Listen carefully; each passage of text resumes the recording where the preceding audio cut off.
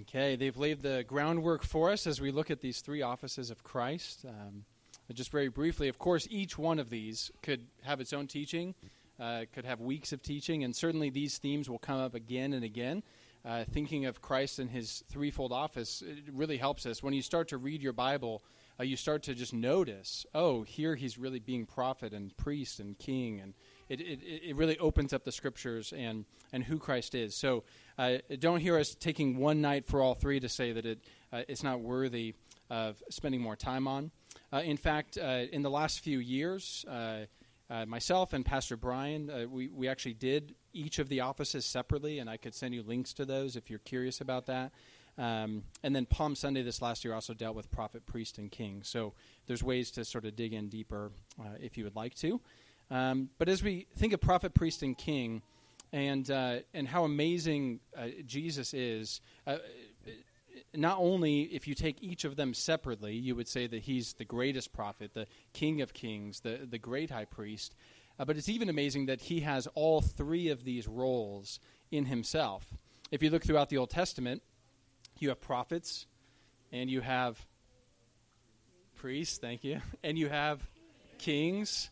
And it's very rare for a prophet to do something a king does, or for a priest to do something a prophet does. Now, it does happen.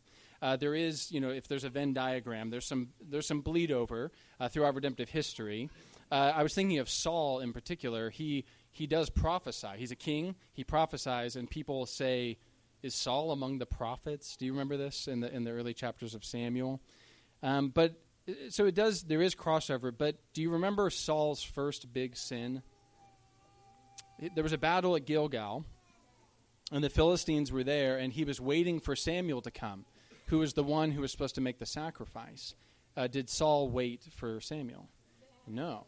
Now, Saul didn't go and do something sort of directly sinful. I mean, you make a sacrifice to God at the time. That was very righteous. I mean, you make a sacrifice, but Saul was not the person to do it. So he took matters in his own hands, and as a king tried to do something a priest would do. And this was sort of the fork in the road that the kingdom was going to be taken away from Saul. But Jesus is different. All the prophets, priests, and kings of the Old Testament were just shadows pointing to the day when the Messiah would come, who would be the ultimate prophet, priest, and king, all in his one person. And so let's look at each of these. Christ our prophet. We saw in the catechism question that this means that he reveals to us by his word and spirit the will of God for our salvation. The Sunday school class helped us with Hebrews chapter 1, that God spoke to us in many ways through the fathers, by the prophets, but in these last days he has spoken to us by his Son. Jesus is called the Word of God, right, especially in the beginning of John. He is the Word. And so when we think of Christ as prophet, it's incredible to think that prophets were the ones who would bring the word of the Lord to God's people, and now Christ is the ultimate prophet, bringing God's word to us, indeed being the word of God for us. Now, each of these catechism questions, the catechism question leading up to them says that he executes this office both in his humiliation, and do you remember the other? His exaltation. And this is a way of speaking of Christ as he came. We're going to see, Lord willing, when we get back in the school year, his humiliation started with his being born. That was a humiliation. It was a humbling of the God of the universe being born in human flesh, but then his sufferings, his death on the cross, the ridicule, all of it is part of his humiliation. And then his exaltation is his rising again from the dead, his ascending to the Father, his being seated at the right hand of the Father in power. And so we want to look as prophet. He was prophet in his humiliation. Remember we saw a few weeks ago in Luke 16, the Pharisees, who were lovers of money, heard all these things, all of his teaching, and they ridiculed him. So here's the prophet that we've all been waiting for, to bring the word of the Lord. He is the word of the Lord. And the religious leaders at the time who knew their Bible really well mocked him, ridiculed him. This was part of Christ's humiliation. Christ, the Word of God, rejected by those who should have loved his word. The prophet of Israel went to the cross. And yet he also rose again And in his exaltation, as we saw this morning, he said, all authority has been given to me. And then he tells the disciples, he empowers them to go. He gives them the teaching ministry, the apostolic teaching that founds the church that has continued to this day, where we get our New Testament scriptures. Christ didn't leave us as orphans.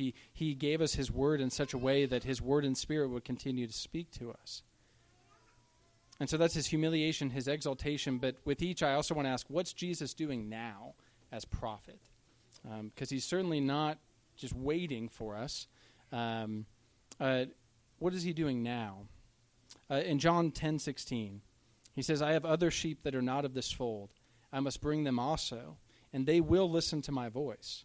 So there will be one flock and one shepherd.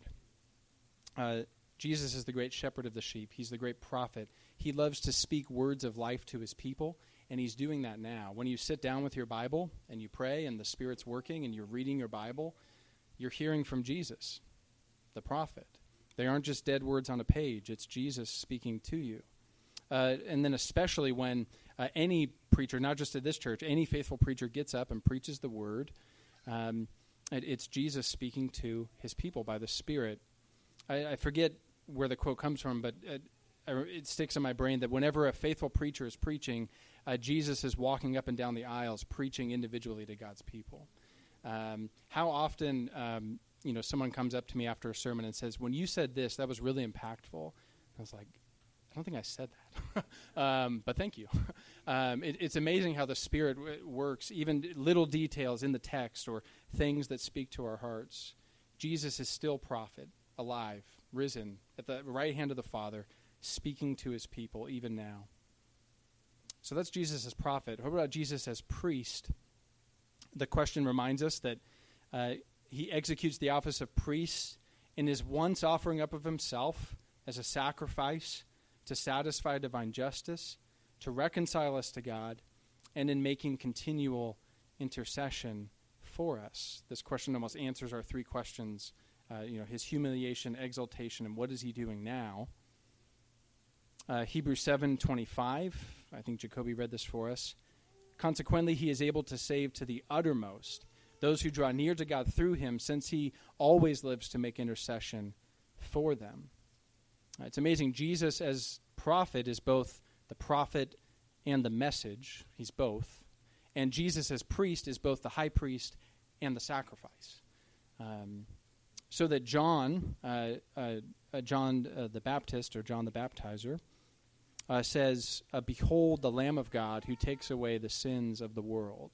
When he sees Jesus walking up, he knows, he's thinking of Isaiah 53, he knows in Christ's humiliation he came to die for the sins of his people, to make intercession, or to satisfy the wrath of God on their behalf.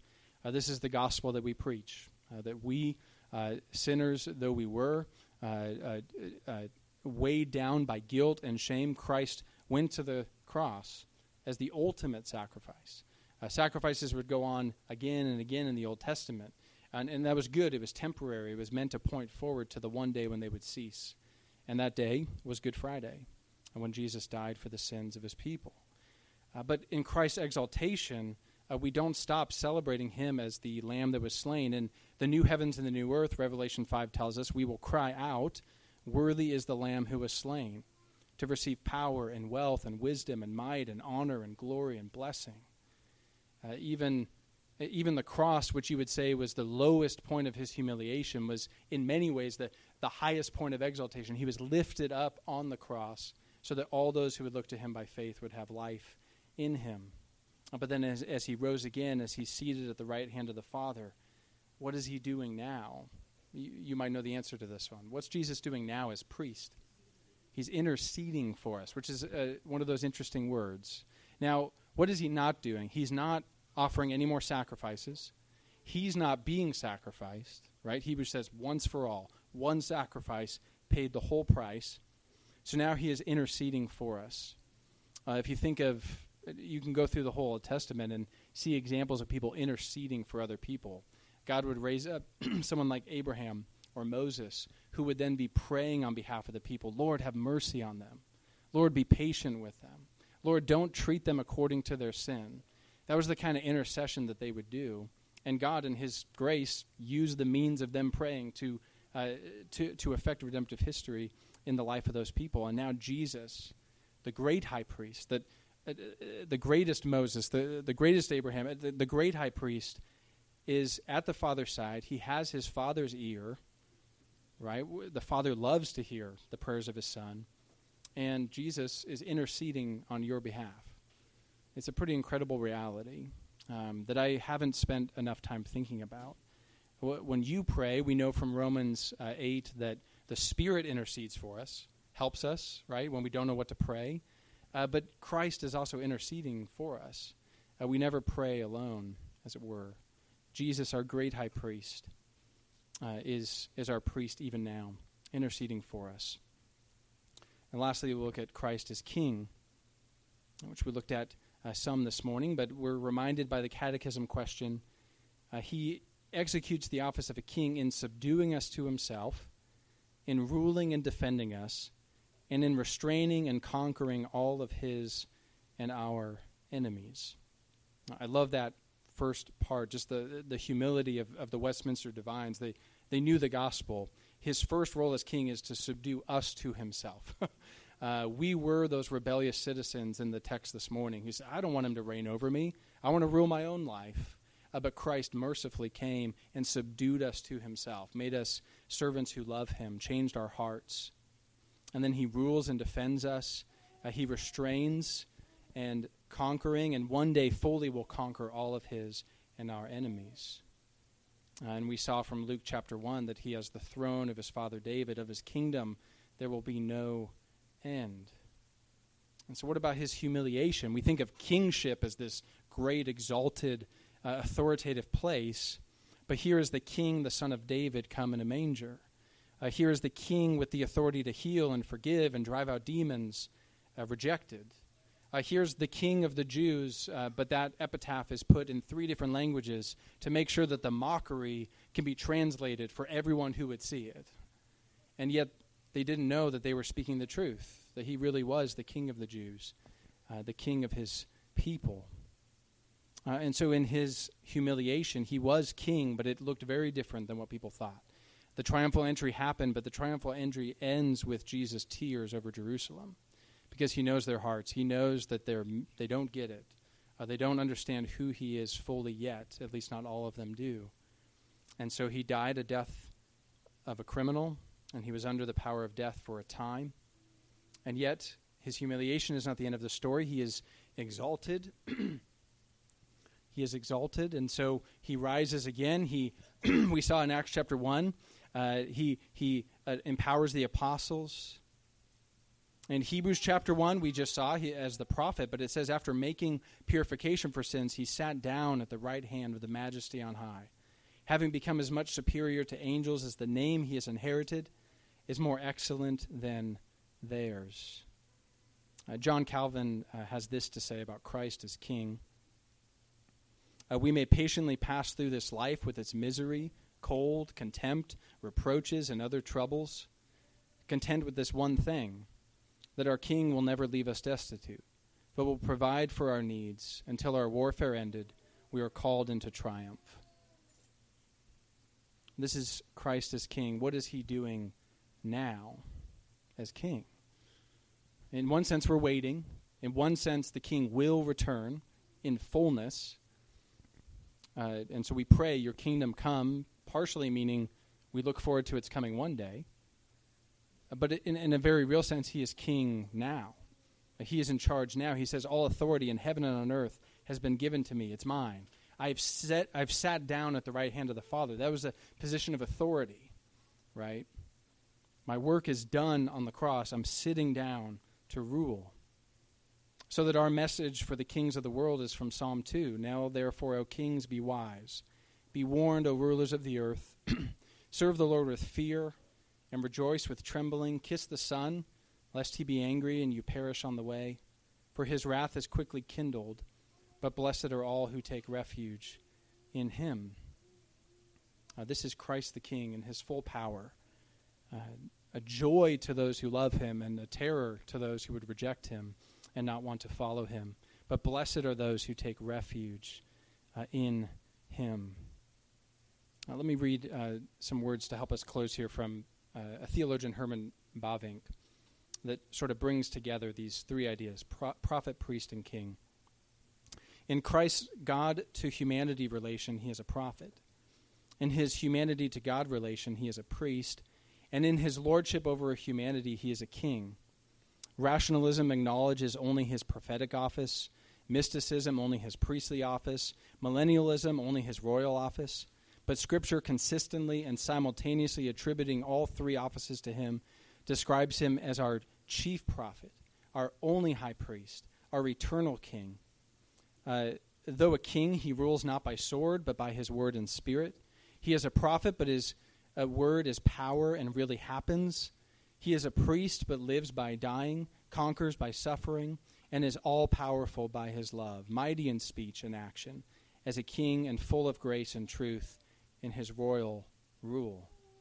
And blessed are all those who take refuge in this Christ, in this prophet who gives words of life and comfort as we need them, daily bread, like an anchor for our souls, as our priest, offering cleansing, forgiveness, consecration, setting us apart, life itself, as our king, subduing us to himself when we're converted, and then even other times when we veer off the path, he brings us back, he rules over us, he defends us. The gates of hell will not prevail against his church. And so would you and would I take refuge in this prophet, priest, and king? Let me pray for us. And God, we thank you for your word, that it reminds us, it brings right before us who Jesus is. And we thank you that he is our great prophet, speaking words of life to us. We pray that we would be receptive to his word even this week, that you would grow in us a love for his word. And we thank you that he is our great high priest, Lord, that he not only forgives us but cleanses us from all unrighteousness. Guilt is done away with at the foot of the cross, and we thank you for that. We thank you that he intercedes for us even now, praying on behalf of those here and the rest of this church.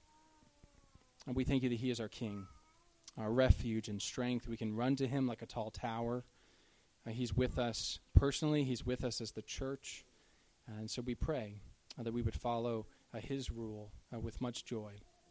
And I pray all of these things in Jesus' name. Amen.